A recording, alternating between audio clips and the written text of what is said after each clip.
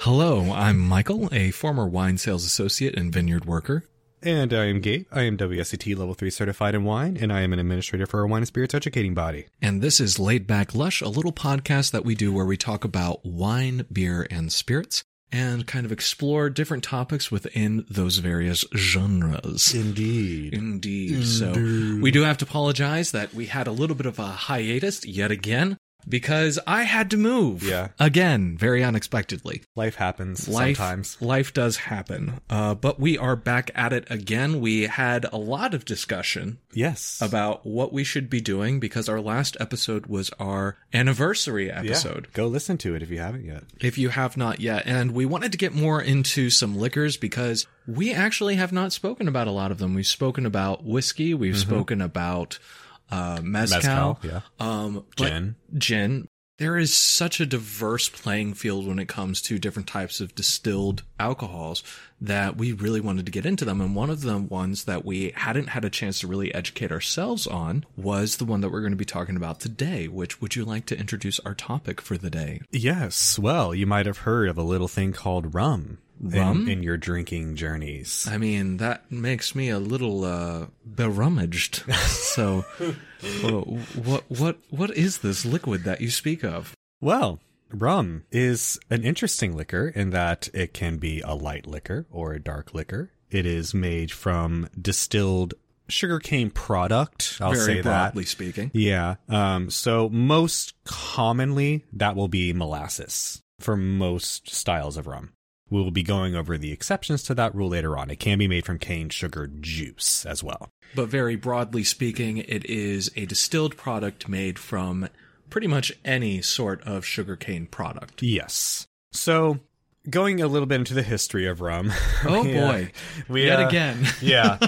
We just keep running into a certain topic. But before we get to that, there's kind of some precursors to rum that were discovered in India and China, where they were using sugarcane and typically something like honey or rice or kind of other starches to help that fermentation along. So it was kind of rum, but it was also not quite what we think of as, it wasn't pure rum, quote unquote, I guess I'll say that. It was kind of like you could even see it as a prototype for rum. So these drinks have existed for a while, but then we moved to the Caribbean. Yeah. And we move to our favorite historical figure, Christopher Columbus, yet again. So sugarcane was introduced by Christopher Columbus on his first, was it his first or his second expedition? I believe it was his second exploration. Okay. Yeah. Because initially they were trying to find rhubarb. Yes, yeah. So he ended up bringing sugarcane. There's some debate over which island this happened on first. But as we know, Christopher Columbus brought slavery, unfortunately, to the Caribbean. Very abhorrent tradition that he seemed to be very keen on. And the slaves that he was using in the Caribbean were primarily working for sugarcane production. Sugarcane was a very hot commodity in Europe. Yeah, especially since, this was around the same time that you were seeing that tea boom that we talked about in our gin episode. And, well, the tea that they were getting was typically not the highest quality due to the fact that it was having to travel so far. Yeah, exactly. So they would sweeten it with sugar. Yeah. And so especially they needed a steady import of crystallized sugar, which is only obtained through the growth and then the boiling of sugarcane juice. Yes. And this ended up having a lot of different byproducts. Most of them were considered waste, specifically molasses. Yep. But then a very smart group of people who were working for what one could say was unfair wages, in that they did not receive wages, they decided that they were going to try and make something out of this discarded product. Yeah. And that's loosely how we ended up discovering, or how rum was discovered. Yeah. And so there was some alcoholic production methods in the Caribbean predating Columbus, but he did bring a lot of distilling. Well, the Spaniards in general, I guess, brought a lot of distilling knowledge and supplies in particular with them. So that's kind of what's thought to be what inspired the slaves that ended up making rum or inventing rum to put the molasses in and just kind of see what happened. Now, the earliest that I was able to find was in Barbados. Were you finding anything that conflicted with that while you're doing your research? There's an island called Nevis in the Caribbean, and people claim that's where the very first molasses distillation into rum occurred. It is pretty hard to determine, it's though. debated. Especially since so many groups, they like to have the birthplace of rum as their tagline in marketing. Yeah. I could not find any concrete documentation about Nevis, but that is kind of a broad belief, I guess I'll say. Yeah, but all that to say that this was a practice that ended up becoming popularized in the Caribbean. Yeah. And so we know that from at least one of those places, you ended up seeing this method where molasses was fermented, typically with some form of ambient yeast. Yeah. Which meant that it was That's a kind of the slower only way process. they could ferment it at the time. Yeah. Exactly. And then it became kind of like a molasses wine, which they then used basic pot stills in order to distill into a more than likely dark rum product. Weirdly enough, though, that's not the most popularized or popularly exported rum product, because I always think of rum as being that darker product, but because of the fact that you have it being mixed into things like mojitos and a bunch of these different cocktails, it's actually the clear rum that's the more popular one. Yeah. That actually surprised me because for me, I'm like always about that rum. Unfortunately, if you're in the state of Virginia, then we don't have The best selection. Yeah. And also we have liquor being sold out of ABC stores rather than regular places. So during my time as an alcohol salesman, I actually didn't get any sort of experience in the type of sales to be expected from liquor. Yeah. So that fact actually really surprised me. Yeah. A lot of people don't think of, at least liquor enthusiasts tend to think of rum as more of a mixing ingredient, like you were saying, I think, than a actual standalone drink in and of itself. So, which is really weird. But getting back to the history. Yeah. Originally, it was actually not called rum.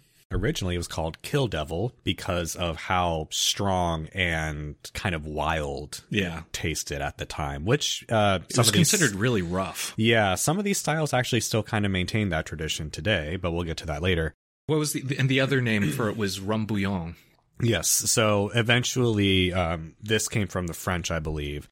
It was called Rum Bouillon or Rumbustion, I believe is how you pronounce it, which mean upheaval or violent commotion. Yeah. And when you think about, people getting rowdy while drinking, makes a lot of sense why you would call it that. And then that got shortened to rum. Yeah, and so it's really interesting because you had the timeline for this. It was like around 1650 is when you have the first evidence of rum popping up being called Kill Devil or Rum Bouillon.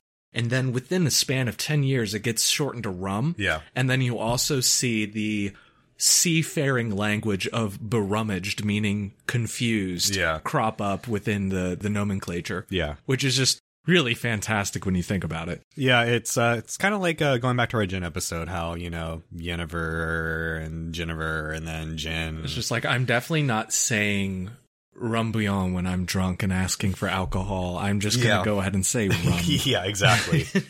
And this is kind of thought to be the first spirit in this part of the world that was drunk for something other than a medicinal purpose. Because as we've talked about, particularly in our gin episode, a lot of older, even wine was commonly used for medicinal purposes rather than drinking for pleasure. Because a lot of times, especially in the ancient world, these beverages didn't taste particularly good, but they were thought to help clear things out and whatnot. And you would mix them with certain types of herbs. Yes. Which, again, we talked about in our gin episode. By the way, if you would like to learn more about the things that we talk about on our podcast, or you would like to make suggestions, you can always send us a DM at LaidbackLush on Twitter or Instagram. I should have seen that coming, but I actually did not know where you were going with that for a second. It was actually a bit of a clumsy segue this time, but I'm okay with that. And that's the darker side of podcasting, really, is just having to find those segues. Having to commodify yourself. Having to commodify. And the thing is, I really do enjoy talking with people, especially like when it comes to these sorts of things. But going to the darker side of rum. Yeah. Another clumsy segue. Already kind of dark given its history, where it originated from. But then it got a little bit darker, actually. This is one of the worst things I have ever heard in the history of an alcohol. I'm not going to lie. Yeah. Basically, after they discovered that they were making rum out of the byproduct, they were like, oh, well, let's see how we can profit off of your intellectual property as slaves who have literally nothing else. And they went ahead and grabbed that. They started selling the raw molasses product to New England specifically in order to purchase more slaves. Yeah. So they literally were using rum from New England in order to purchase more slaves from Africa to come and do the exact same thing. Mm-hmm. I have not heard of a darker thing. Yeah, it's pretty barbaric.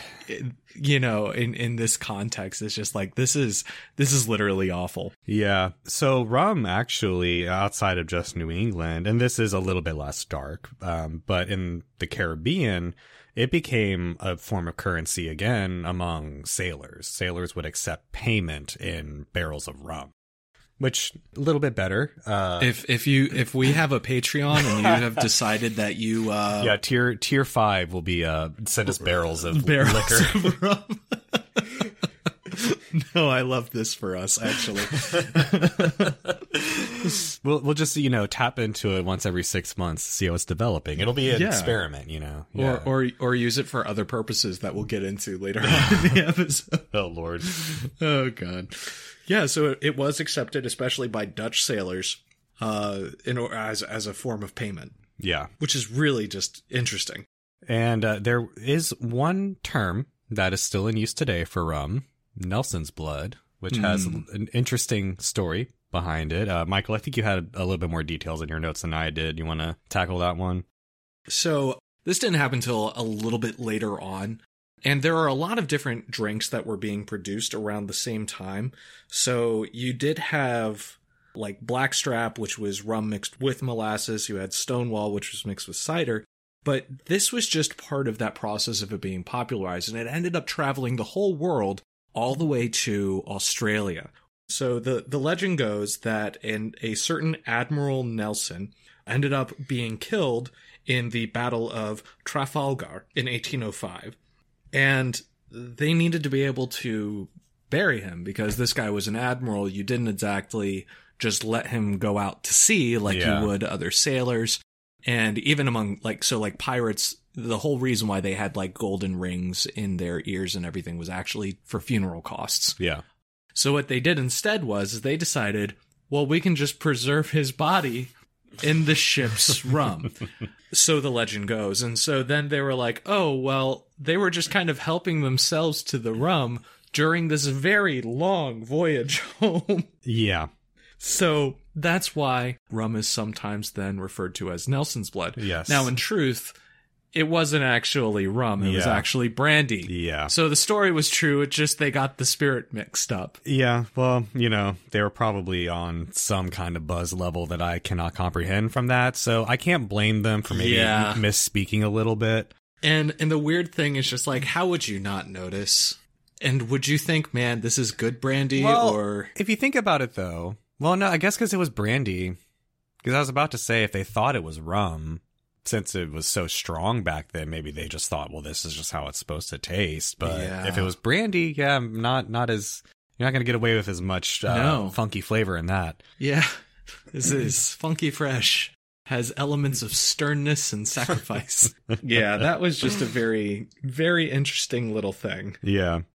So the expression of rum can be very different depending on where it comes from, and it has many major different transformations. There's no universal control on rum, which makes it very hard to pin down. Yeah. Like we said, though, it is typically made from a sugar product. It can be anywhere from 20 to 75% ABV. It can be spiced, it can be aged in different types of barrels, or it can be blended.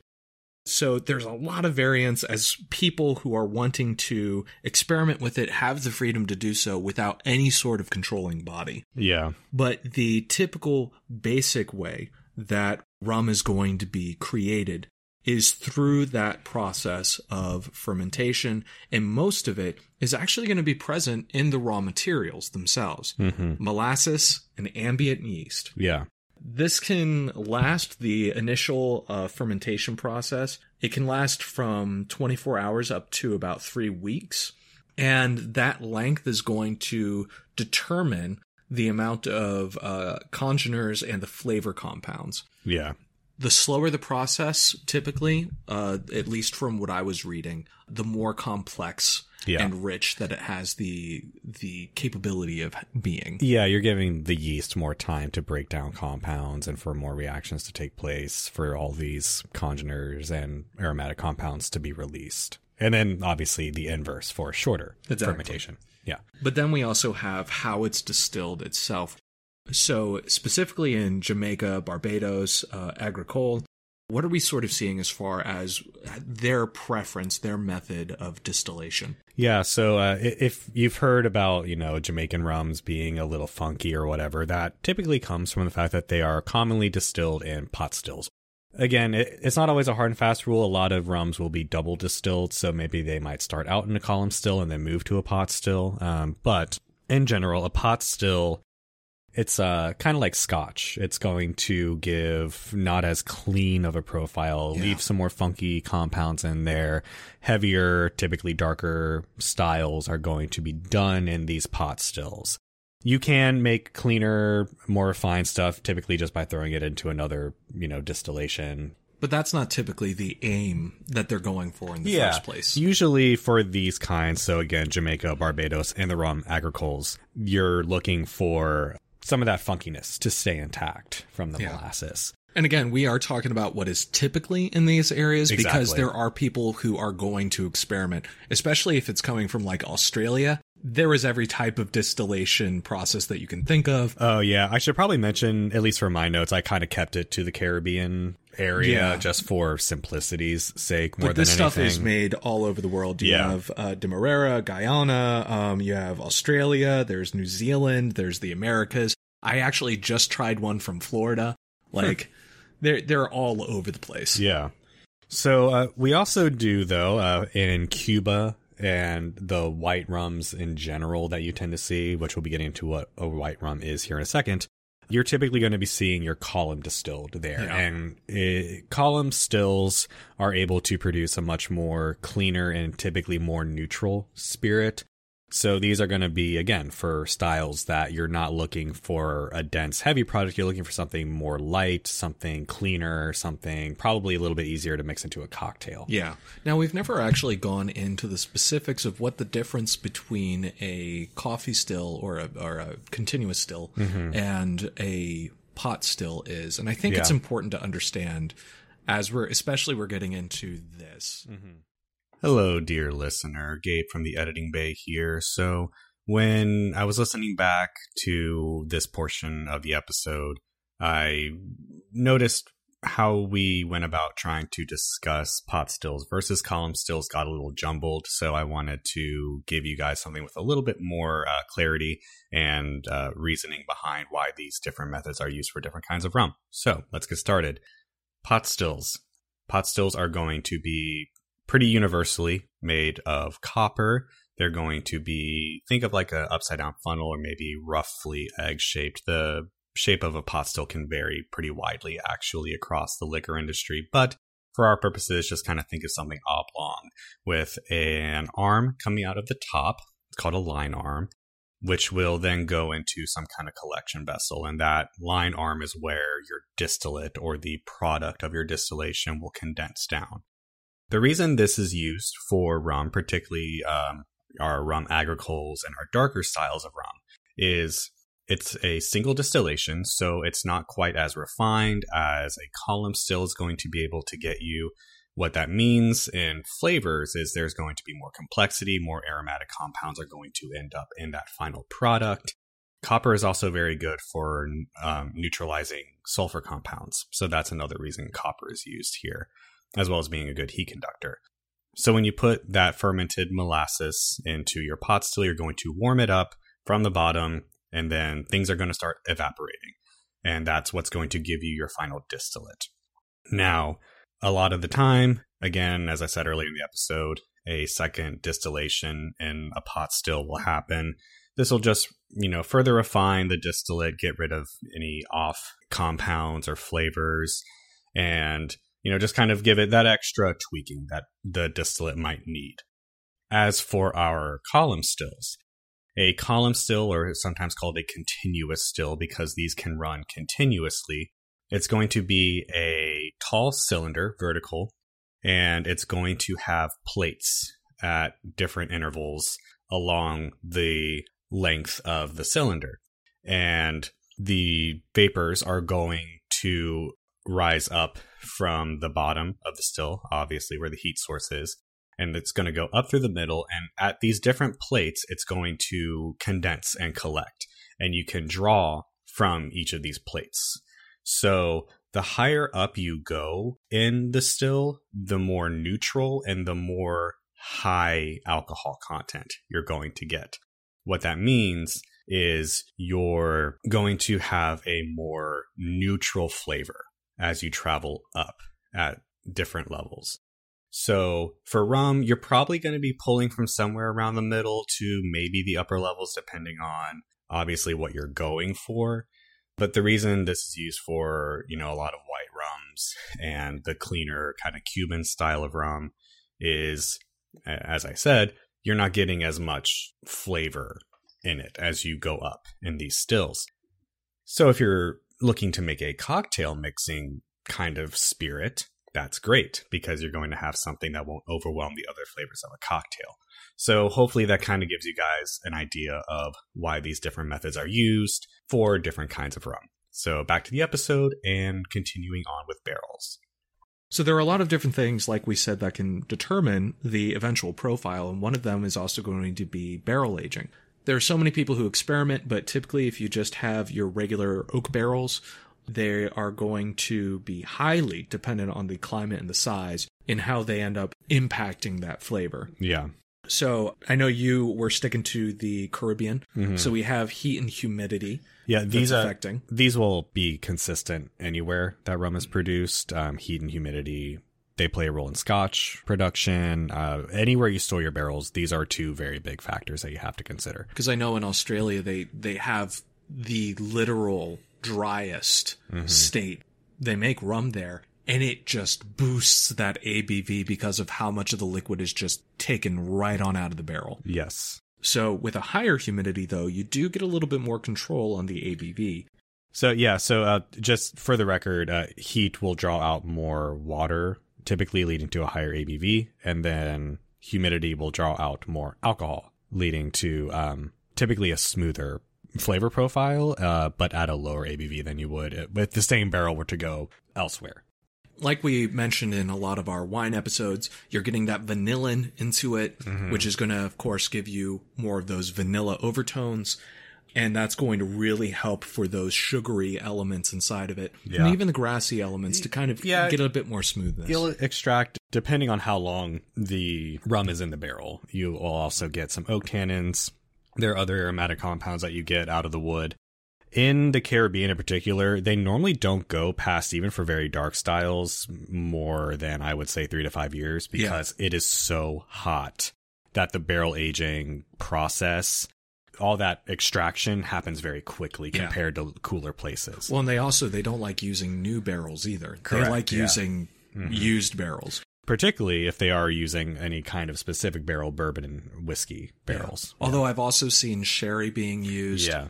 But then we also have, for that refinement, because color can be added into the rum from that. Caramel color in particular. Exactly. Which is the case for actually most dark rums across the world. Oh, yeah. And a lot of dark rums, they'll actually even add caramel afterwards in order to amplify the taste. Yeah. It's considered kind of like a sprinkle of salt or your finishing seasoning in order to bring out the flavor of the saccharum after everything is kind of coming together. But with white rums, you really want that color to be gone. So they'll have activated charcoal that they filter it through in order to give it a cleaner taste. And that also will draw out that color. Yeah. Fun fact, you can actually do that with like cheaper vodkas through a charcoal filter, and it'll make it much more smooth. So it does a lot of things for the rum. So now that we're kind of talking about kinds of rum, let's maybe get a little bit more into these styles. And we were just talking about white rum, so might as well start there. And before we were even recording, we were talking about the fact that this is kind of like a weird thing because a lot of times it's just separated into white and dark. Yeah. And that really does not capture the nuance. Yeah. So we're going to kind of be speaking a lot of generalities with these styles because they vary within these categories a lot, actually. So for white rum, it's, as we just said, it's supposed to be clear, lighter body. It is aged briefly, normally, like less than a year in barrel, which is part of why they like to charcoal filter it often, is to get rid of any color that might have come in from that barrel aging. So because of that lighter body and, the lack of color, it's great for cocktail mixing. Yeah. Which is what white rum is commonly used for, more than a sipping liquor. Then we also have it usually around the 40% ABV mark. Yeah. Then we move on to gold rums. These are given the name from the color. It's going to be a little bit more complex than a white rum from, again, longer barrel aging and no color color correction to make it darker, really, if anything, or to just provide a consistent color across a producer's line. These can be aged for a few years. They're good for giving a richer rum profile to a cocktail. Again, these are not typically used as a sipping liquor. They are more focused in general as a cocktail spirit. They're just a little bit more expressive Yeah. than your white rum. Then we move to dark rum. Now, this is where you kind of start getting into what people will actually sip on normally. These are kind of your longest time in barrel normally out of all the rums. It's going to have a fuller flavor profile than the previous two in general. And this can be a bit of a nebulous term. A lot of times dark rum can apply to gold rum because it's just kind of a distinction for anything that's not a white rum in a lot of common parlance.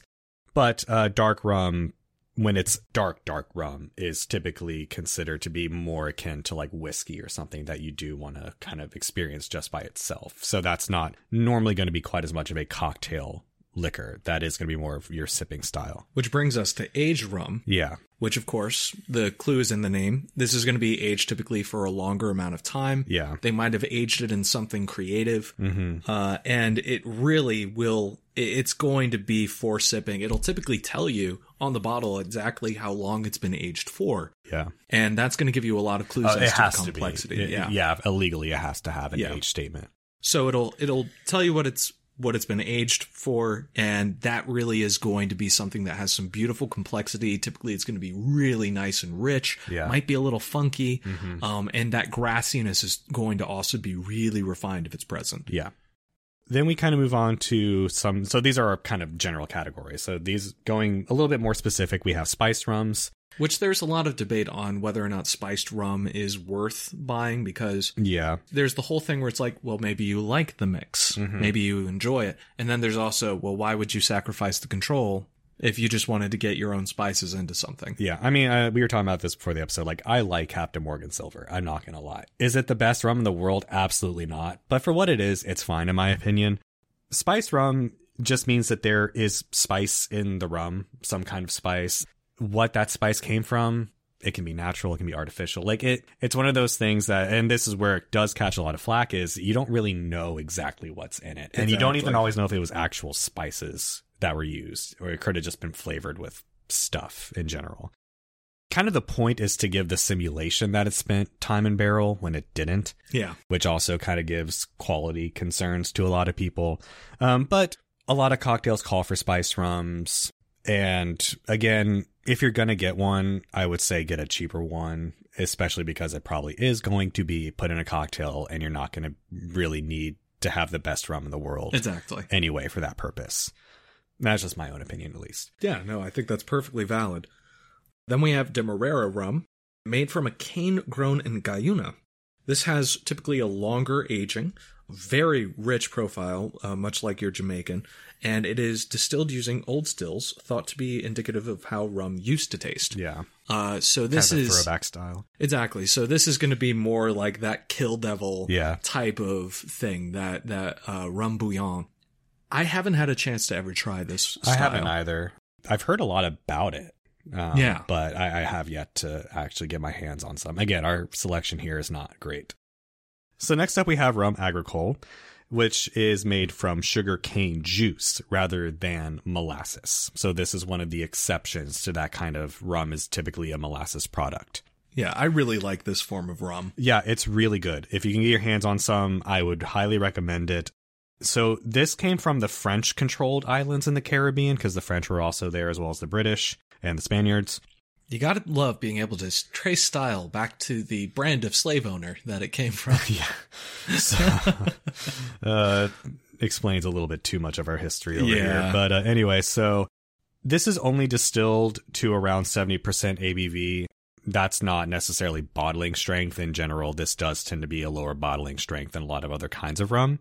The reason they distill it to a lower ABV is to keep a lot of these more funky aromatic compounds in. Rum agricole can be very grassy.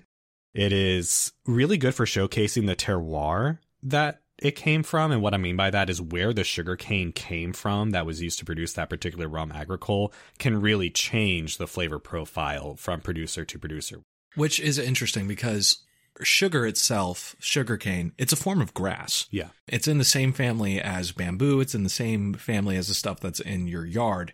So you don't really think about that as having such a heavy influence from its environment. But exactly. The more that you learn about any sort of product in this field, the more that you're like, no, everything is affecting it. Well, just think of those herbal notes that come in from, say, Sauvignon Blanc and how that varies from New Zealand to the Loire Valley. Yeah. You know? Are we talking about the Loire Valley again? We are talking about the Loire Valley again. I will always talk about the Loire Valley if I'm given a chance.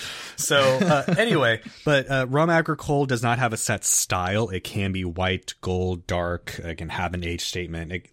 This is just kind of a general style. It's more about the raw materials than the actual finished rum itself. Because those, obviously, like we said earlier, those raw materials have a very direct impact on the end result. This is going to be rather vegetal. Again, grassy, even kind of almost like dirt aromas. I love it personally. It's not everyone's cup of tea, but I would highly recommend at least trying a sample if one is available to you at some point in your drinking journey. We have rum blanc for rum agricole, which is aged up to 6 months. And then we have rum vieux, which is aged more than 3 years. So if you see either of those two labels on a bottle, that's what that means. Then we have Martinique. Martinique is interesting because it is the only geographic region in the world to have an AOC for rum. No other place that produces rum has an AOC attached to it. Which you would have thought that Jamaica would have one by now. Which, again, it's Appellation d'Origine Contrôlée, which means it's a legally designated producing area for rum. Again, which is weird, because you would have thought that Jamaica... You would think. Or Cuba, but any of them... Well, so a lot of the reason why the wine industry has AOCs is for reputational purpose. Exactly. Jamaica already has the reputation. They don't need to legally define it as much. And legally defining it kind of changes the nature of rum, right? Because then you have... controls. Yeah, what production techniques are you not allowed to do? Which some people might argue could help the quality of rum overall, but... Again, because so many rums are used in cocktail mixing, you might not be looking for super high quality to begin with. Yeah, and really the history of rum being kind of this rebellious thing that's just nebulously defined and really not given as much control. Yeah. It's kind of the defining thing about rum. Exactly. So I can see that argument as well. Yeah. But so saying all that to say, Martinique is the only AOC for rum agricole and rum in general in the world. So... Then we move on to cachaça, which I personally love cachaça. Which was hilarious because I had some and I didn't realize how much that Gabe liked it. And then I literally yelled at him, I think. You're just like, you had cachaça and you didn't tell me. And I was, geez, I didn't realize it was a thing like that. Yeah, so, because it's very hard to find. Brazil does not export a lot of cachaça. The overwhelming majority, and I do mean overwhelming majority, is consumed within the country. Now... This is very grassy. Yeah. Cachaça is a Brazilian liquor. It is made from cane juice, like rum agricole. It is usually unaged. Again, within the country, everybody kind of has their own spin on that. So that's not a hard and fast rule. Like a lot of what we've talked about tonight is not a hard and fast rule. But cachaça is known for having a very wild character. Similar to rum agricole, but it's... It was almost tequila-like, actually. It was strange. I was actually going to say it's more kind of like akin to me of mezcal is to tequila what cachaça is to rum, if that makes sense. Yeah. If you've tried those liquors, that hopefully will make sense to you, listener. Which gave it like a super, if you could think of if agave had a grassy cousin. Yeah. That's exactly what it tasted like to me. Also, typically cachaça, at least in my experience, I've tried, again, very few, but it will have a very pronounced banana character to it that I find very interesting personally. Again, it can be difficult to find. It's not exported a whole lot, but if you can find it, I would recommend getting a bottle just if you like that more exploring the funkier side of liquor, give it a try. Just be aware this is you looking for a new experience. Yeah. Do not expect this to be like anything you've had It's before. not going to be Captain Morgan or Bacardi. Not even a little bit. Yeah. Then we have our overproof rum. So overproof means it's a minimum of 50% ABV. It's a lot like gin. It can kind of be any kind of rum, but it just is a higher proof of rum. We have in that category naval proof, which did come from the British Royal Navy. They used overproof rum as a way to keep it unspoiled for longer periods of time because obviously alcohol is a preservative, as we know. So even for bodies. So it kept away spoilage a lot easier if it was overproof. That eventually started to get mixed with lime, and it was called grog. And then we have what was called tot, which was the 1/8 of a pint daily ration for sailors at one point during the Royal Navy. And that term sometimes will still get thrown around for rum. So that's what that means if you come across it.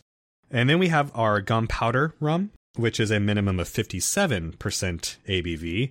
This came from British testing to test for overproof rums, where if you soaked a bullet, at the time it would have been a pellet, really. Yeah. Not what we think of a bullet today, because they were still using muskets at the time.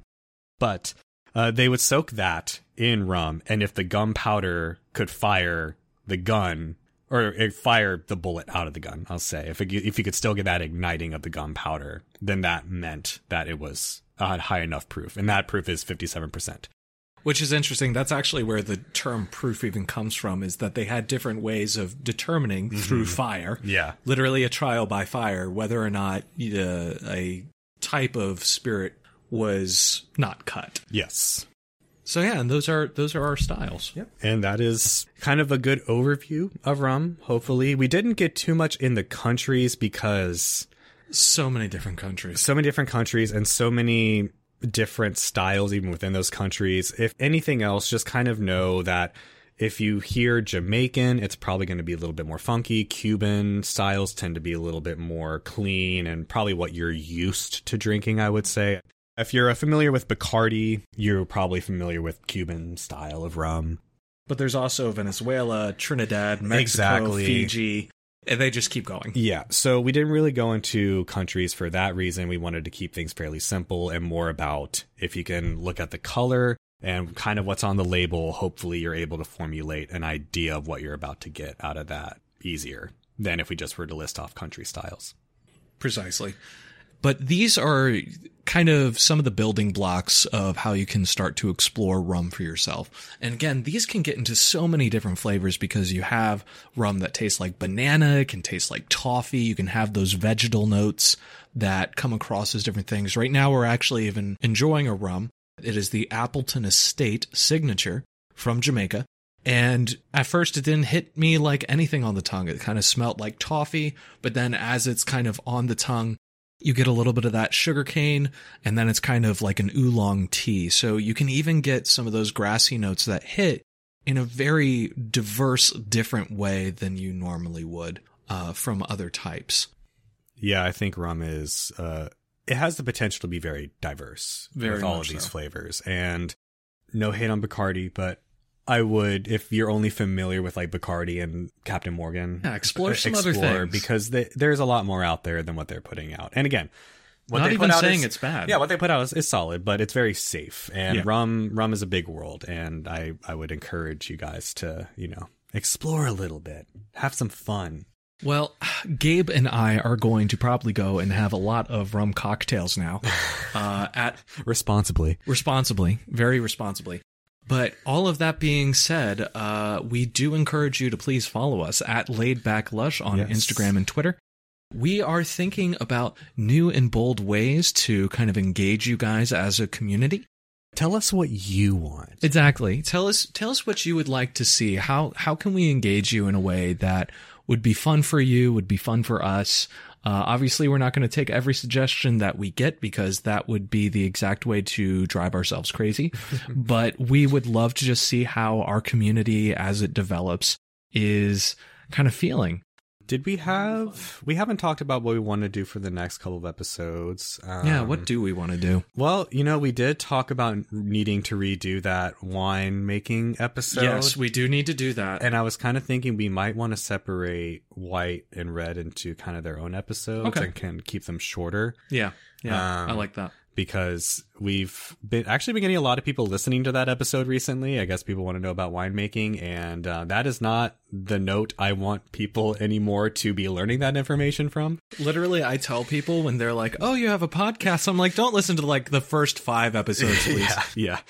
Start with the Prohibition episode and then continue to listen. You can start there because that's where we kind of hit our stride. Yeah, but I would really like to redo the winemaking episodes because they're pretty foundational, and we have more listeners now too who might not have heard that episode, so I think that'd be fun.